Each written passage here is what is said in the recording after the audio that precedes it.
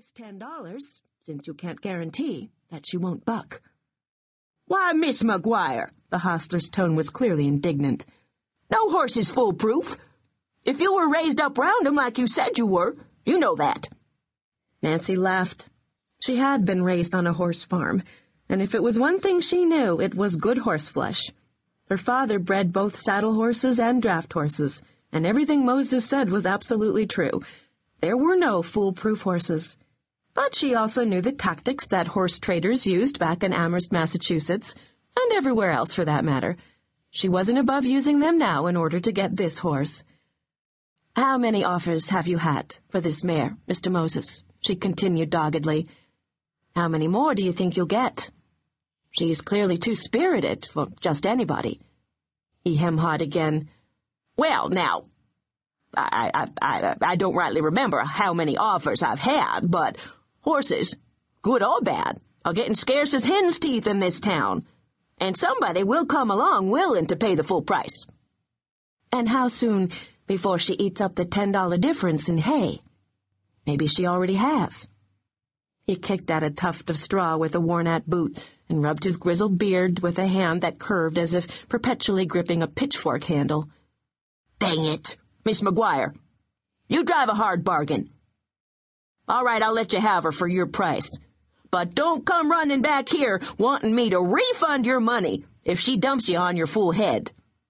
"Don't worry, Mr. Moses. I won't." "Ain't you gonna ride her before laying your dollars down?" Nancy considered it for only a moment. She could tell by the mare's conformation that she would ride smooth and that she could run fast. The question was, of course, whether she would try to buck, and if she did, whether Nancy could stop her. Nancy was a good rider, but her father's horses had been expertly broken and trained so that none of them bucked. "I found nothing else in this town but Skaggs, Mr. Moses. Few alternatives await me." Moses nodded, agreeing wholeheartedly. "Damn place is picked clean to the bone.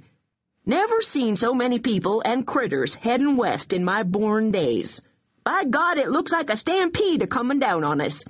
Worst part is, now that it's started, there probably ain't gonna be no end in sight." "You could very well be right, Mr. Moses. Now, I don't want to get caught in the stampede, so could you please tell me where I might find Colonel Joseph Ballinger Childs? I understand he's heading up the company bound for California." "By golly, if you ain't as spirited as that mare!" He shook his head in utter bemusement, lifting his ratty hat and reseating it on his head. "Going to California alone. A fine, genteel lady like you. Good upbringing. I swear, I ain't never heard of such a thing. I'd say that maybe you've already been dumped on your head a time or two."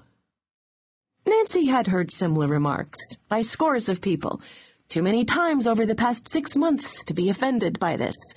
She knew he was curious about why she was going to California alone, and he was hoping she'd tell him, but she had decided that it was best to let people wonder, to let them think up their own deep, dark motivations for her insanity. They never understood the truth anyway. Her laughter trilled up into the barn's high loft.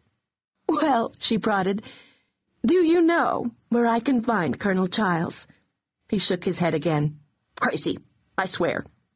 He's up the street and just outside of town by a mile.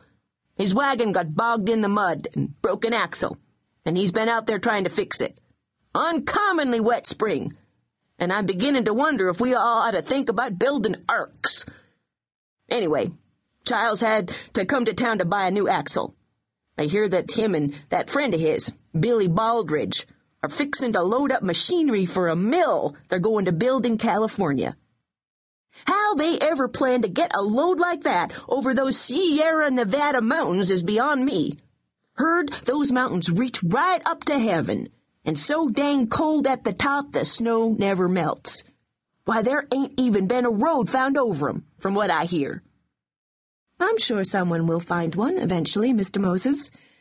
Where there is a will, there's a way." He sent another stream of tobacco juice into the straw. "That's the problem with you young people. You're always sure of things you don't know nothing about. But maybe being crazy is a prerequisite for going to California." He eyed her skeptically again. "Sure appears to